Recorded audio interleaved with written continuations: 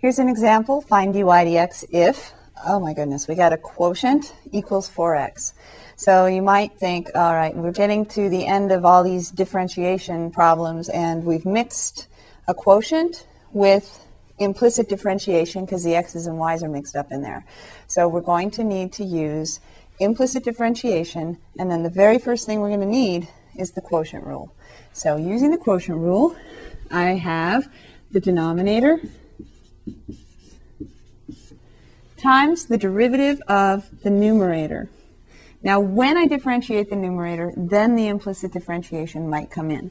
So the derivative of x squared is 2x dx dx plus the derivative of 2y squared, 4y dy dx. Now, you might wonder why I don't write y prime. You could write y prime everywhere, and it's certainly faster. The only problem is then the y primes sometimes get mixed up with the y's, and it's very difficult for me to keep track of them. So I always use dy dx, and I encourage my students to use dy dx as well. So the derivative of 2y squared is 4y dy dx. That's just the denominator times the derivative of the numerator. Then I have to say minus the numerator left alone times the derivative of the denominator. So I have the derivative of the denominator, 2x dx dx minus 2y dy dx. That's just the numerator of the entire quotient, right? All over denominator squared. Am I finished?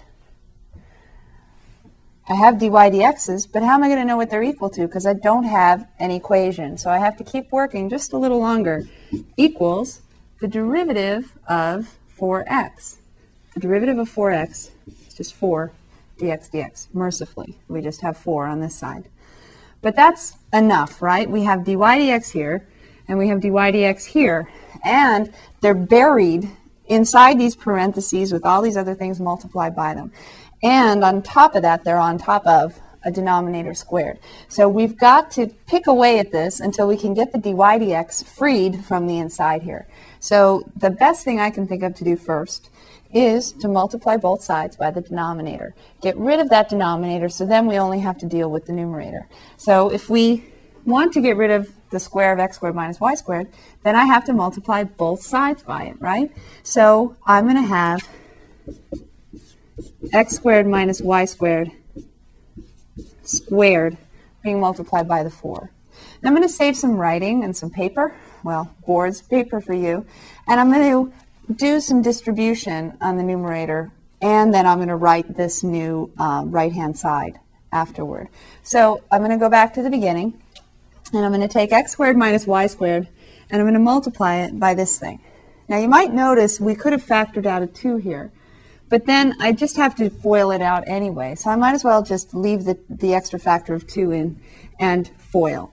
So I'm going to multiply first, outer, inner, last, and I'm going to have 2x cubed plus 4x squared y dy dx minus 2xy squared minus 4y cubed dy dx. I think I FOILed that first part correctly. Just double check. X squared times 2x is 2x cubed. X squared times 4y is 4x squared y. Dy dx is there too. Minus 2xy squared minus 4y cubed dy dx. Okay, good. That's just the first half of my numerator. Then I have to be careful. I'm not going to do too much at once. I'm going to leave the subtraction. I'm going to put parentheses, and I'm just going to FOIL, and then I'll distribute the negative in one more step. So I have x squared times 2x, 2x cubed. X squared times negative 2y dy dx is negative 2x squared y dy dx. Then I have plus 2y squared times 2x, 4x y squared. Then I have minus 4y cubed dy dx.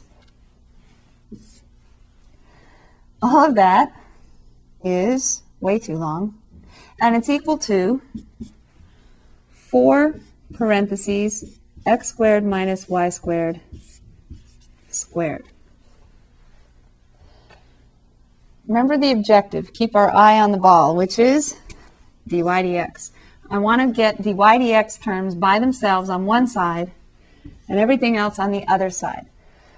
But to make life a little easier, I also need to get it out of parentheses first over here. So I have to distribute the negative in. And then I want to combine any like terms, if there are any, on the left-hand side, so I have less to take over to the right-hand side. So let's see. I don't have any like terms so far outside of the parentheses. So the first thing I'll do is distribute the negative sign. And actually, when I do that, I'm going to line up any like terms vertically, just to, 1, save space, and 2, help me in combining them. So I'm going to start with the very left-hand side, which is just my 2x cubed. And then I have plus 4x squared y dy dx. And then I have minus 2x y squared. And then minus 4y cubed dy dx.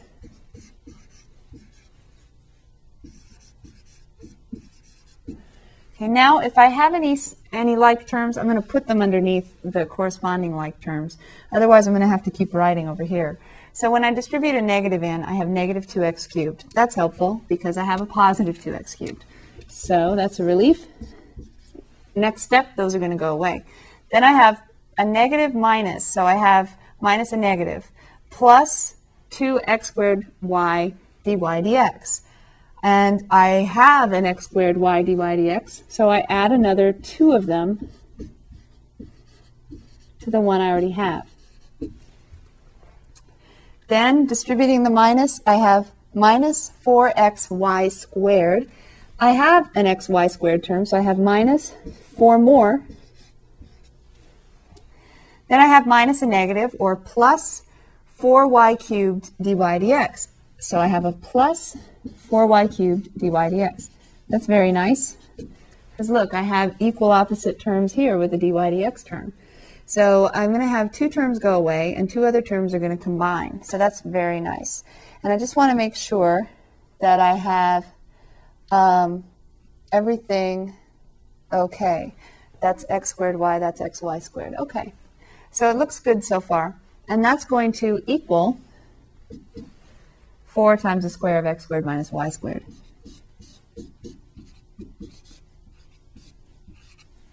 For parentheses, x squared minus y squared, close the parentheses, squared again.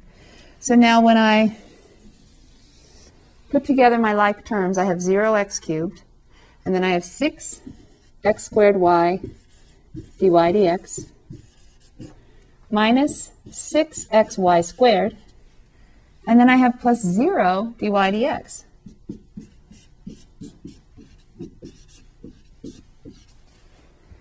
Now, if this dy dx term had not gone away, I would have had 2 of them over here. I would have isolated the 2 dy dx terms, and then I would have moved the plus 6xy squared to the other side in order to do it. And then I would have had to factor out a dy dx. Now, we're going to do another example that's going to require us to factor out dy dx so that you can see that step. But if there's only one dy dx term, then it's a little easier to solve for dy dx. So I'm going to add the 6xy squared to the other side.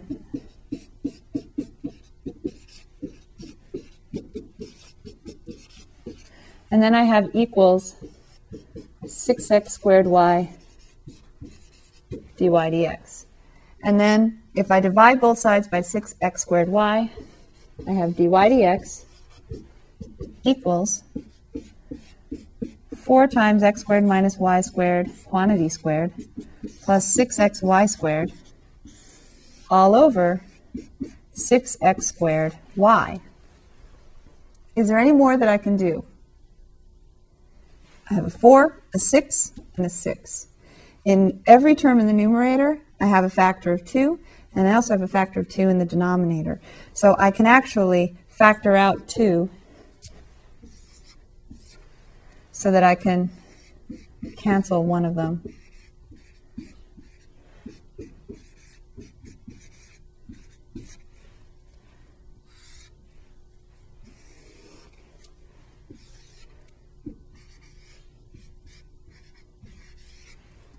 So the 2's cancel, and we're left with dy dx equals 2 parentheses x squared minus y squared squared plus 3xy squared all over 3x squared y. So that's, without the 2's in there, that's our derivative. Not exactly the same as a derivative of a polynomial, is it? It's very complicated. But if you knew x and y, you could plug them in and you could get a slope of a graph if you had a graph corresponding, or you could just call it the derivative at that point.